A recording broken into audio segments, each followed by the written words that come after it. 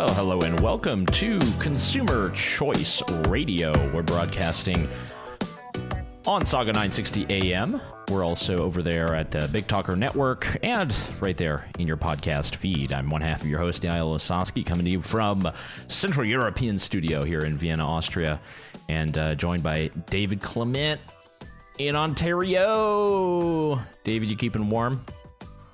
Yeah, I'm doing well. Feels like fall is on the horizon. We have a new conservative leader who's already mixing it up with the press. It's exciting times. Mixing it up with the press. Yeah, we can talk about that in a bit. I guess it's, I'll be back on the road for next week.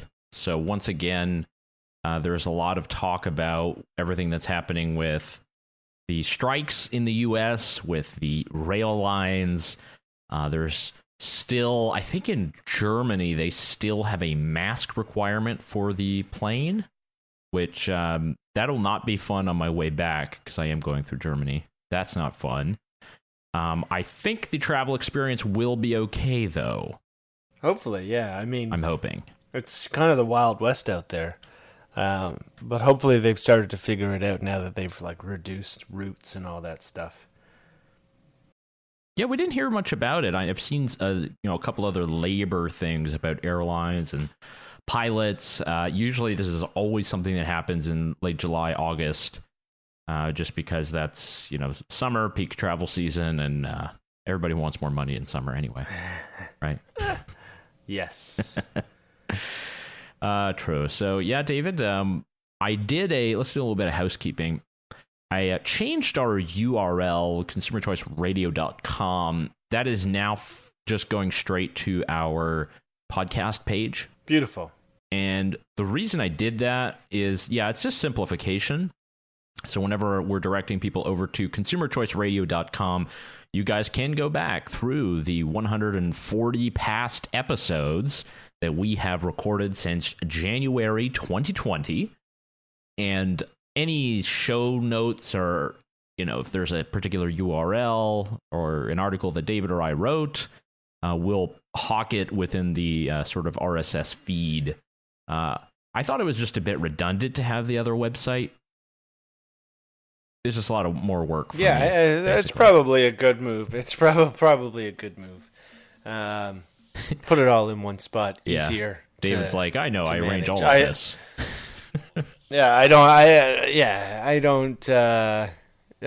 not the technical half of this program in any way. So for listeners who are wondering how all of this actually maintains and functions, it is not yours truly who gets it done. What would you say you do here? Yeah, not that. Yes, indeed. Okay, so a little bit of housekeeping, that's done. Again, we've got plenty of our past episodes there that we've been doing, a lot of interviews in the past, some things that are very timely. Oftentimes we're discussing the pertinent issues of consumer choice, of smart policy, of innovative technology. There's always something that's going on every week, specific to especially lifestyle freedom lately. So, David, later in the program, I do want to cover your article on the new prohibitionism, which is rearing its ugly head.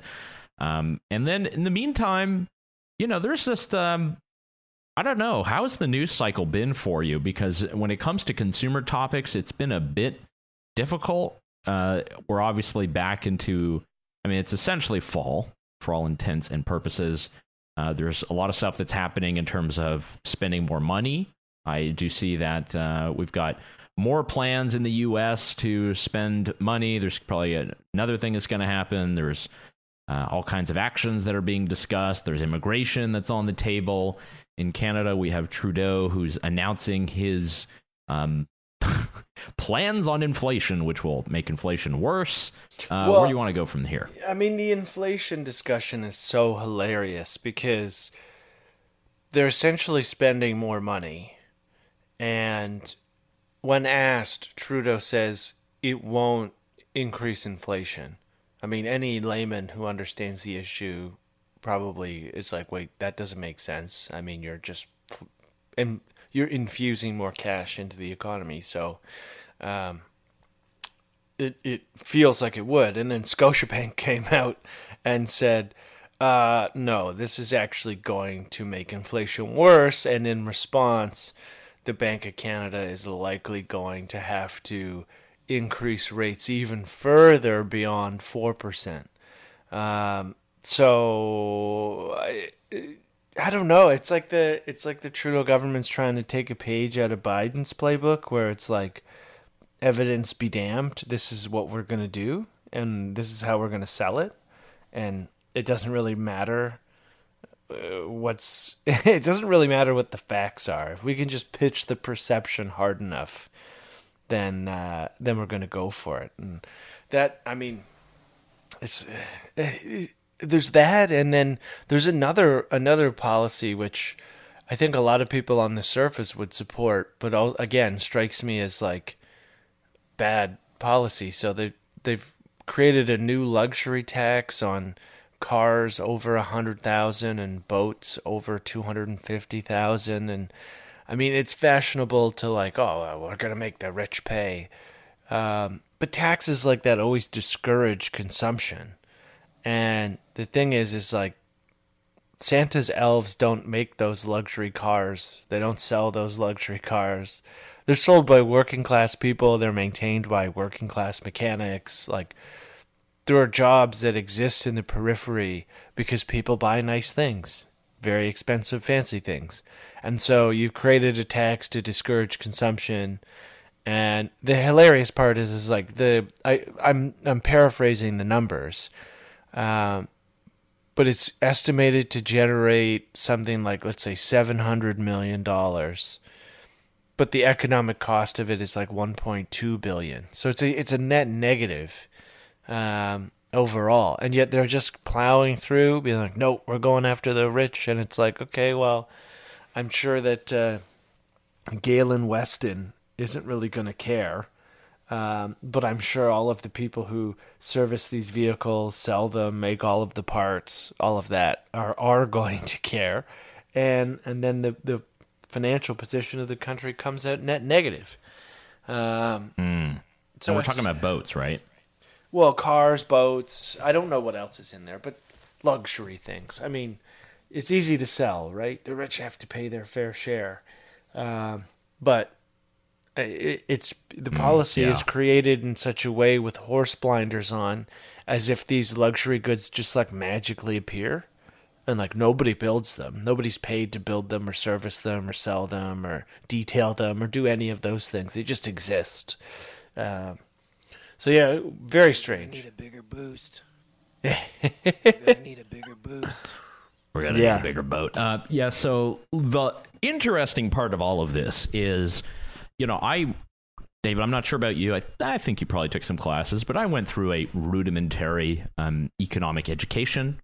A lot of it, mostly my master's degree. I did go through the Canadian system in political science. You do learn economics and things. But everything that I'm hearing from political leaders today is the absolute opposite of what I heard back then. Maybe that's just because it happened to be a Republican admin or back then, or it was the Harper government, conservatives.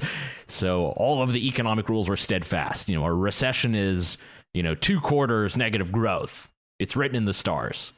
But as soon as it's another party, that definition is changed, and there are nuances that we have to understand. And I believe that argument is coming to Canada, where there's a couple articles saying like, well, it's highly likely, maybe, we're not sure, it could be a recession. Guys, look at the chart.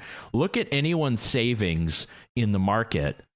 Look at the Dow Jones Industrial Average just as an example. Like, we hit the high back in, January? 36,000? It's like a 30,000 today. Just look at my meme stock portfolio. We are out getting smoked out there. Yeah, I mostly got rid of those, David, for that very reason. Or a lot of it I've just sold completely. I pulled the Michael Blurry playbook. He's the guy who The Big Short is kind of based on. He took all of his money out of the market and put it all in private prisons. So Did he really? Apparently thinks, yes, in Geo Group. No. Oh, no. So I don't know if he just thinks there's going to be another lockdown thing and no one's going to pay attention or nobody's going to obey and they're going to put a lot of people in jail, or because there's been a lot of crime, maybe after the midterms, there's going to be a lot more sort of harsher penalties that'll come down and more people go to jail. Or maybe it's just that the Geo Group is doing other stuff and it's a good investment. I don't really know. You don't know these things. You take away like your own opinion on it, and you could see. I mean, this is true. I think both in Canada and the U.S., law and order conservatism is going to make a comeback, and that's mostly because the people in the criminal justice reform world, which I think I consider myself in, have really done a bad job of focusing on terrible things. So rather than focusing on nonviolent crime and getting rid of those instances of criminalizing nonviolent behavior, they've created in many instances where like high-risk offenders get released early and then they do really bad stuff again. I mean, one of the local examples here from just last week was someone who had been deemed high risk, who had like a huge rap sheet of violent crime, firearms offenses, like some serious stuff. Essentially stalks outside of a Tim Hortons, and I use this word because it's literally what happened and it makes me very uncomfortable to say it, executes a police officer eating lunch, then drives to his former place of employment and starts shooting, injuring one, critically injuring another whom they're saying is unlikely to survive. And this is all someone whom on paper you could justify not releasing back into society in any near term just because of their long rap sheet. And so it's very easy for conservatives to look at that and say, hey, this is the consequence of these weak policies. And I mean, it's a huge negative for everybody that this is where the conversation, the situation has gotten to, obviously because people are less safe. And two, it demeans the meaningful side of criminal justice reform. That conversation still needs to happen, and it's just really depressing. Exactly. Yeah, and it's happening in the major cities. It's sort of the diatribe about San Francisco. So you had, I think it's Chesa Boudin, he was the district attorney, and he lost in a recall election because the citizens of the denizens of San Francisco had deemed that the lawlessness had carried on far too much. Just ordinary larceny, just people going into shops, just walking into the Walgreens, picking up a shampoo bottle, stick of gum, a Coke, and just walking out. And all of the corporate policies of these pharmacies or shops basically say that the security guards can't really stop them physically because they don't want to get sued, and this is happening everywhere, and there's just kind of a rampant problem. And I agree, it puts criminal justice reformers sort of in a very tight position. I think it definitely gives a negative, it's definitely a stain on the record of many of the more extreme elements of the criminal justice thing, saying that we should close all the prisons down, or that nobody should go to jail, or whereas those of us who've been saying, hey, non-violent offenses, should not have life terms. You shouldn't go to prison for 87 years for having a marijuana plant or whatever it is. Maybe don't tase the person vaping on the boardwalk, and in exchange, keep the violent murderer and or rapist in prison. But I mean, who am I to say? Indeed. Who is he? We'll find out more on Consumer Choice Radio. Stay tuned.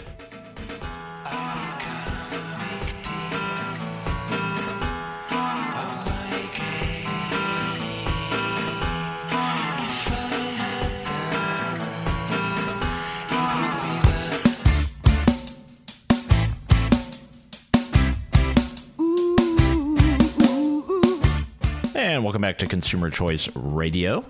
Yael Osowski here, joined by David Clement. You can head on over to consumerchoiceradio.com for our past episodes and see what else we were talking about. In the first segment there, we were talking a little bit about the criminal justice reform efforts and how there's sort of been an overcorrection in some areas. Again, it depends on where you are.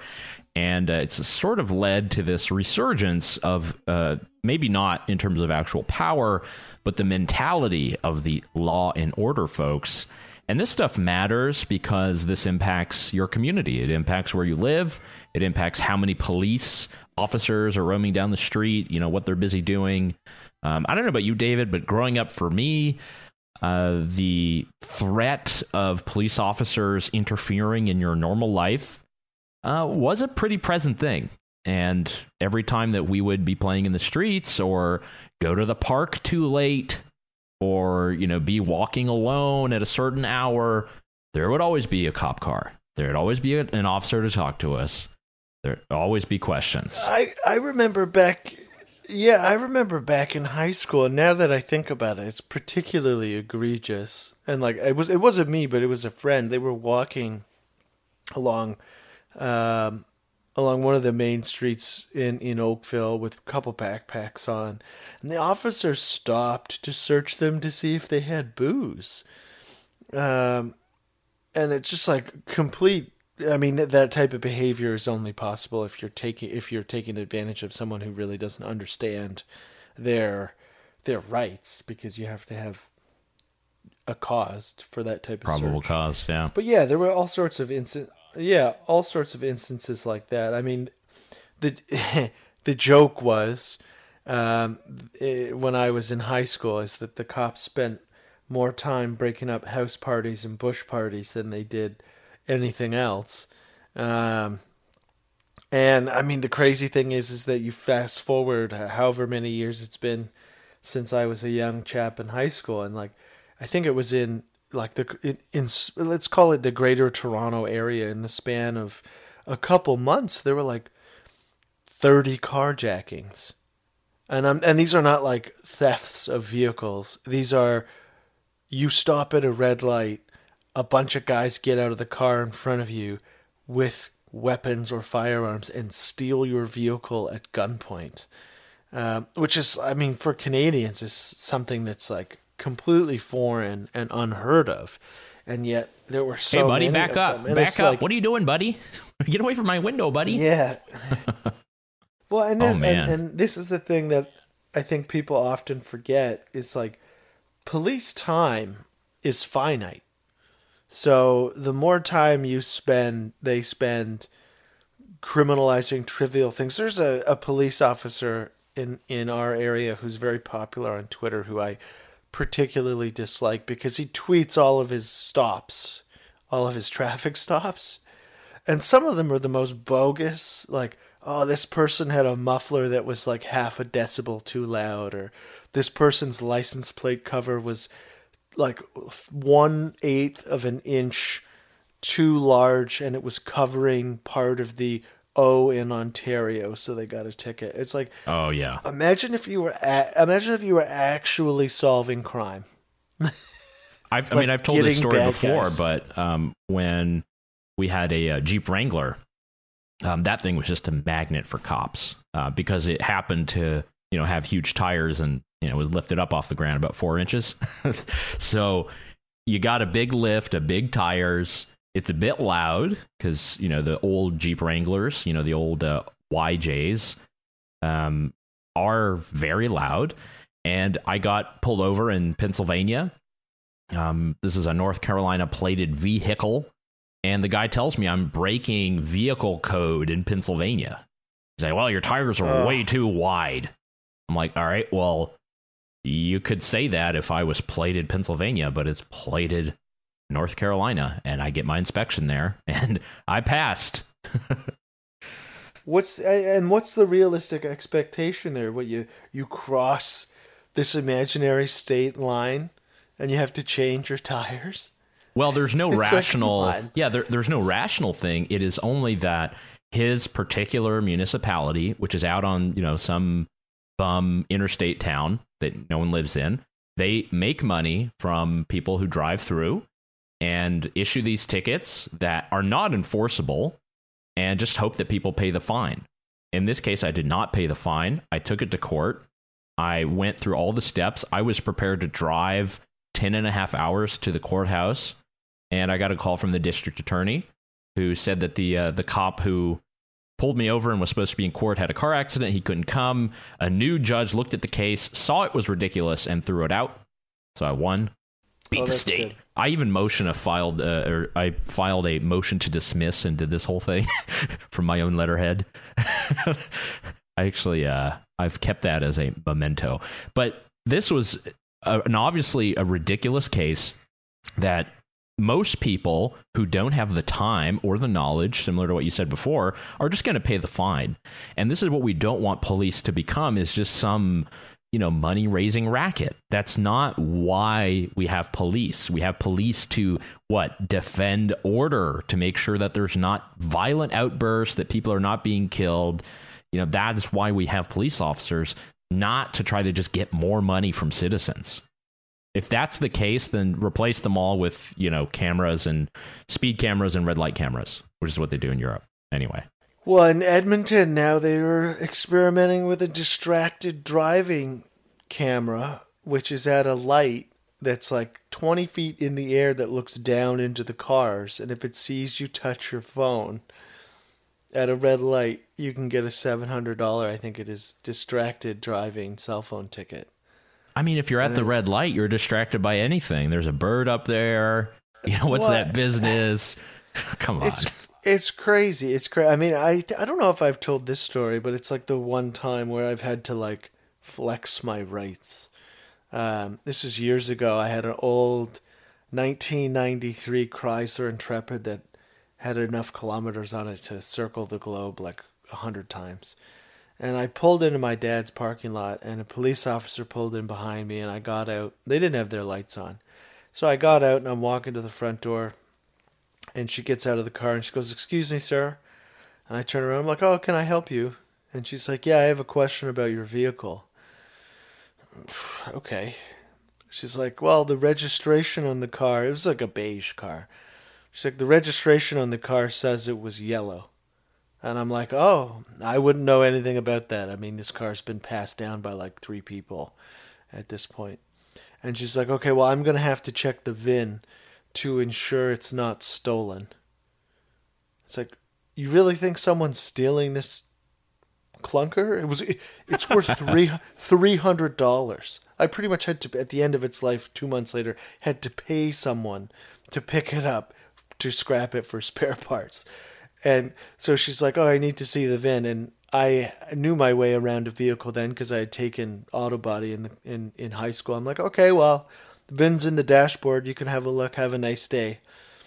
And she's like, "Oh, no. I need to see it on the inside, on the engine block." And I was like, you know what? You don't need to see it on the inside of the engine block. That's, you don't have any, do you have any cause for this? Has a 93 Chrysler Intrepid been reported stolen in the area? Is there any justification? And then she was kind of caught off guard, oh. And then there was a big scratch on the back of it because, again, this was an old beater car. And she's like, "How did you get this scratch?" And I was like, "What do you mean, how did I get it?" And she's like, "Well, where did the scratch come from?" I'm like, "Well, somebody hit a pole." And she's like, "Okay, was that reported to police?" And I'm like, again, this is a $300 vehicle. The gas in it is more expensive than the car. No, it wasn't reported to police. Nor did it need to be. And there was this weird tense back and forth. And eventually she gave up and went away. But how many people in that situation just end up going through the cycle of okay, I need to see in the vehicle. I need all of the other nonsense that stems from that. And then overlay, it's how about you go out and you get some bad guys? Rather than harassing me, who is a at the poverty line student at the time, driving a car that's 3 years younger than me. We're almost the same age. It's just wild stuff. And this exists en masse all the time. Oh, yeah. Like And when you need the police, and again, I'm sorry that this is sounding like a sort of, it's not an anti-police show. Look, the priorities are messed up, and everyone recognizes that. You know, when I got my car stolen in downtown Montreal, happened, I went to a party, came back out, car was gone, glass was all over the pavement, called the police. They're like, hey, we really can't do anything. We'll put it in our records. Maybe we'll put you in the car. We can go around the block and look, but yeah, we'll just like follow up if we find it at some point, and that's it. And then just like chuck me out. This is like 10 minutes after they got there. Okay. Why do we have police services then? By the way, David, in order to make this a bit more interactive, I'm going to send you something that I generated in an AI machine for the purpose of this program. It's traffic stop by mustache cop with a red face. It's through the Midjourney AI. Tell me what you think of those images and which one we should choose for the cover that you guys will be able to see if you subscribe to the podcast version of Consumer Choice Radio. They look pretty good. It's got to be number 2 or number 3. Those look rather Orwellian. I like yeah. I think so. Oh, beautiful. But we've seen Philadelphia. We've seen this in San Francisco in terms of the lawlessness. So I mentioned I'll be in D.C. next week, which same story. There has been a lot of lawlessness. There have been a lot of people who are just committing larceny out in the open. It's not on the level of defecation on the streets like San Fran. No. But, that seems to always be the end. That's whether it be downtown Vancouver or downtown San Francisco, you got to have somebody pooping on the streets. Well, and there is a consumer cost to this because you see in California how many of these businesses are closing just because there's like mass theft where like 5 or 6 people ransack a store all at the same time. And there's really not much a shop owner could do unless he wants to shoot at these people or so. Like if you're just a single shop owner, you're not going to be able to take on 8 people storming your store to steal stuff. And it just happens over and over again, and there's no consequences, and they never find these guys, and they never arrest them. And so these stores just close, or they factor in theft loss into profit and loss, and they got to increase their prices in order to cover the amount of product they know they're going to lose to theft. And so everybody loses when you don't punish those things, not just because the cops have bad incentives, but they lose because things become more expensive or less available, and it's just a disaster all the way. Yeah, and we had that at I used to work at Home Depot, and we had the whole loss prevention category, and it was like it was put into the budget. I mean, for our store, I think it was like to the order of $50,000 a year. They knew would get stolen at some point. So basically, that was the budget. If it went over, not good. If it stayed under, way to go. But I can only imagine in some of these areas and stores, they've probably had to up those numbers a lot. And as you mentioned before, if they do catch somebody, well, what, they give them a small thing, they give them a court date, and then they walk out, and there's like essentially no penalty. And I don't know, it seems that the criminal justice system really's got his eyes on you, the average consumer, the guy vaping, walking down the street, or the guy driving your car trying to get to work or bring your kids somewhere. But the actual criminals who are doing stuff that is violent, for some reason, do not get what's coming to them.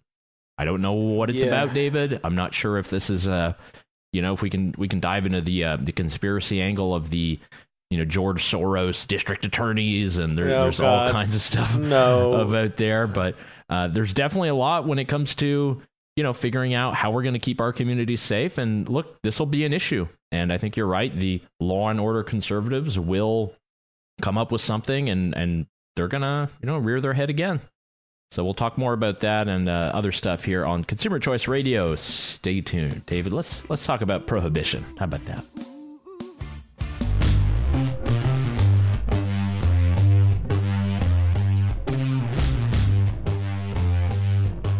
And We are back on Consumer Choice Radio, Yael. Another thing I wanted to bring up. We've talked about Ron DeSantis quite a bit, how he could be appear to be the front runner for 2024, depending on who you talk to. It looks like he's done something I think is particularly ugly. Long story short is they took some illegal immigrants from Florida and facilitated them to get to Martha's Vineyard.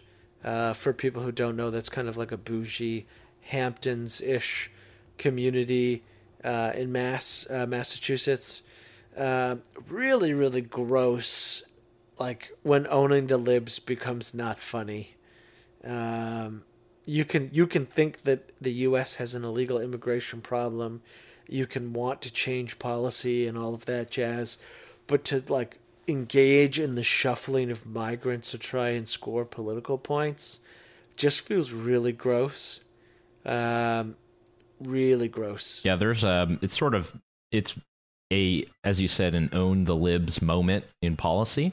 And I think the story is it's not that they came from Florida. Most of them come from Texas, particularly from the border regions.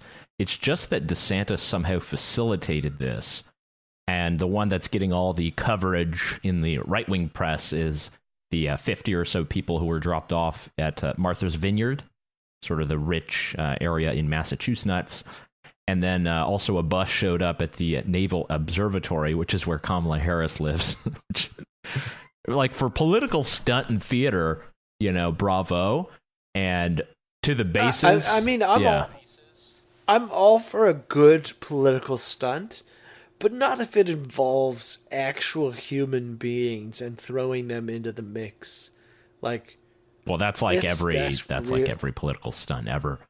I think so. In this, there's a different for context for this. Most of the people who are being either on these planes or on the buses or whatever it might be, from what I've been able to read, they have all been processed as asylum seekers. They've all been granted some kind of temporary status, and they are awaiting sort of final court dates and processed by the immigration authorities. So I believe in those areas of Texas, they do have the ability to stay there until they have their hearing. And somehow people were basically told that they were going to be able to have this free trip to these areas. So there's a lot of conflicting information that's coming out about that.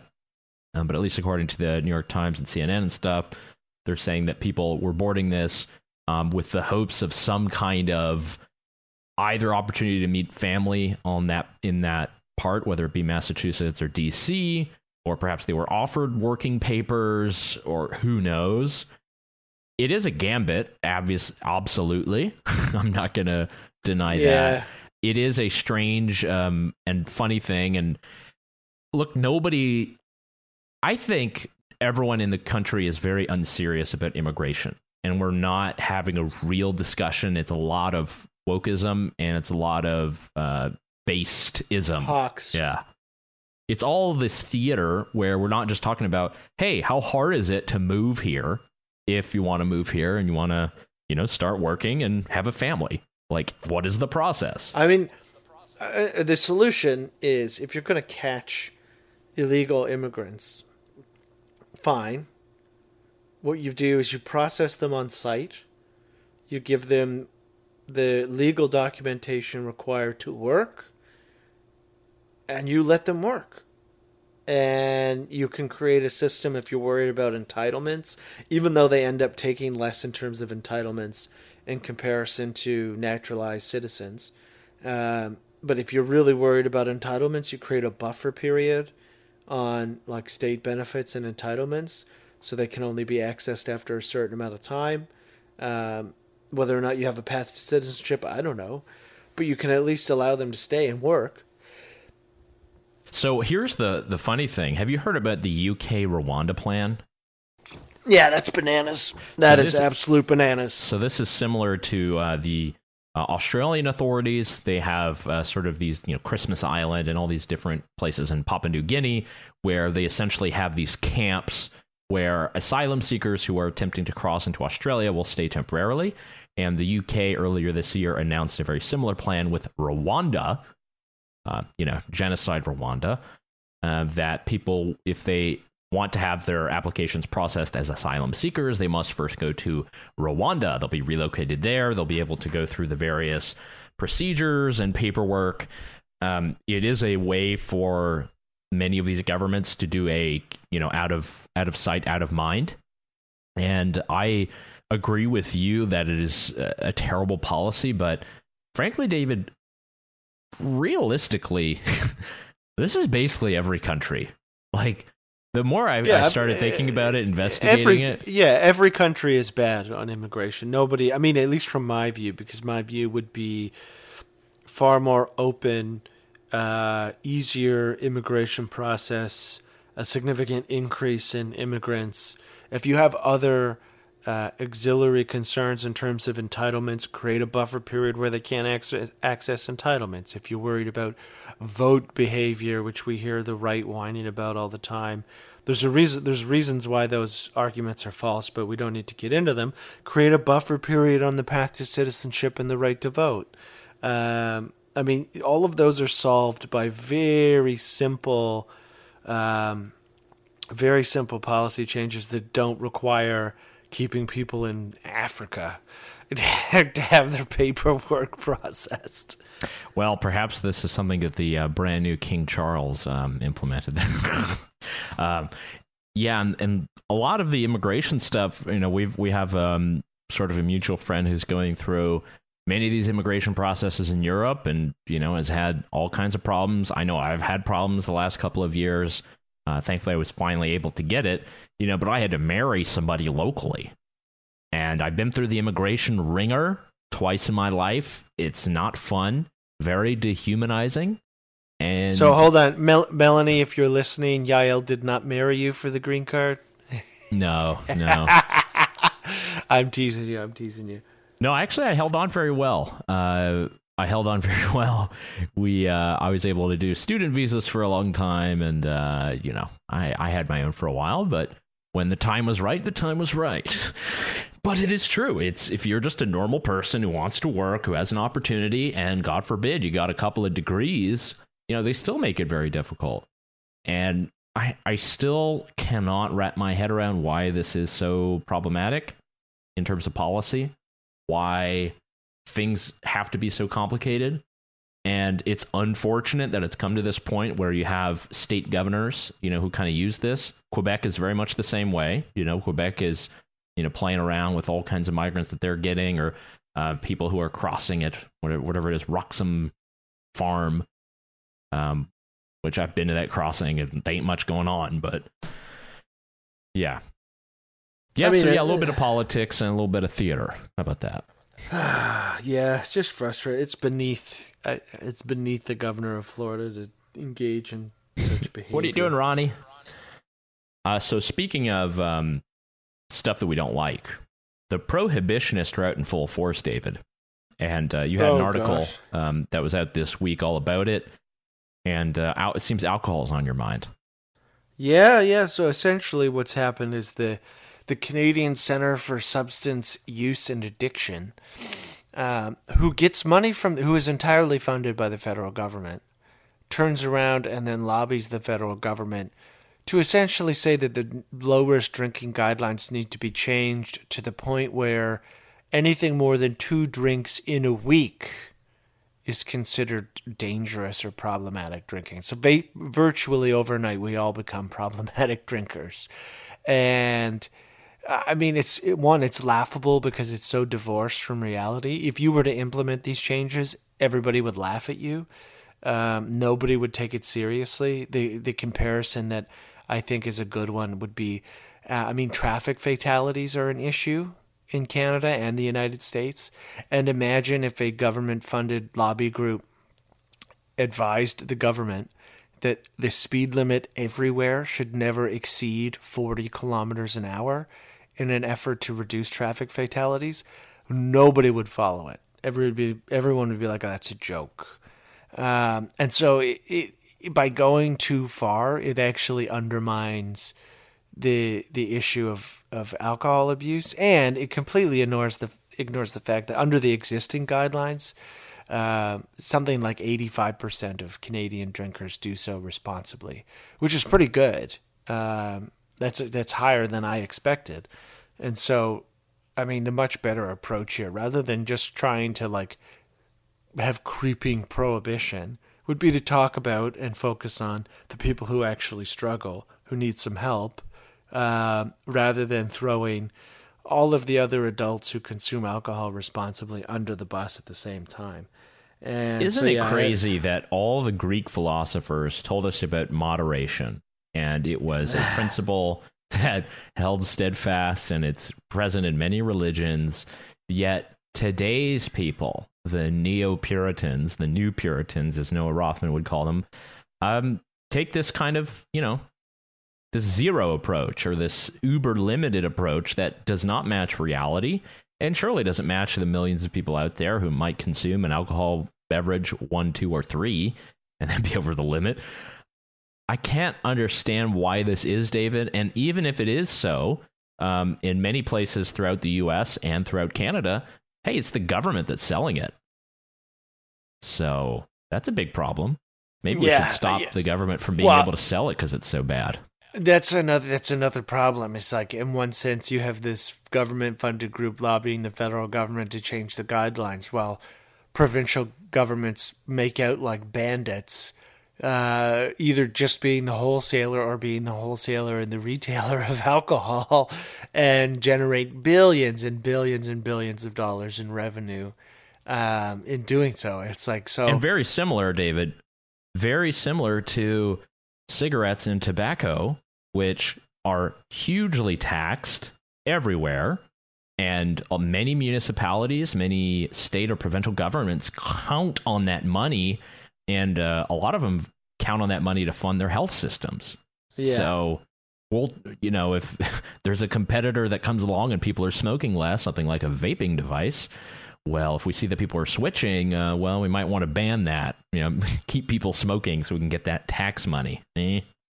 Yeah, it's like, do you want people to drink or not drink? Do you want them to smoke or not smoke? It's like there are so many incentives at play here that it's so it's so convoluted. It's like, well, we want you to drink less, but we're also going to hit your Twitter feed with LCBO sponsored posts every day, telling you about the latest deals at the LCBO, the provincially owned liquor company. It's like, so you do or you don't? What's really going on here? I don't know. It grinds my gears. Sounds like you need to clear your cookies, David. Use a VPN. Yeah. All right. So, David, we're in our last 2 minutes here. I don't often do this, but what are you looking forward to for the next week? What are you looking at? Things you're excited about? What's going on? I'm actually interested to watch the Queen's funeral, because that is a moment in history. As I said on the last program, I'm apathetic or kind of impartial to monarchy. I don't really love the premise, but I can understand the consequential arguments for it. But historically, it's a historic moment, and so I will be watching that. Jeez, what a good subject. Yeah. I guess from my side, flying to DC, and I'm excited to go do a little bit of consumerism. Hop on over to Target, buy some things. Maybe play squash, enjoy some local food, see the sights, and then try to lobby the government. That's what we do here at Consumer Choice Radio and at the Consumer Choice Center. Indeed. Well, David, it's a pleasure catching up. Hopefully all your new Twitter followers enjoyed the program. Yes. Yeah. Indeed. And we'll catch you guys next week. ConsumerChoiceRadio.com.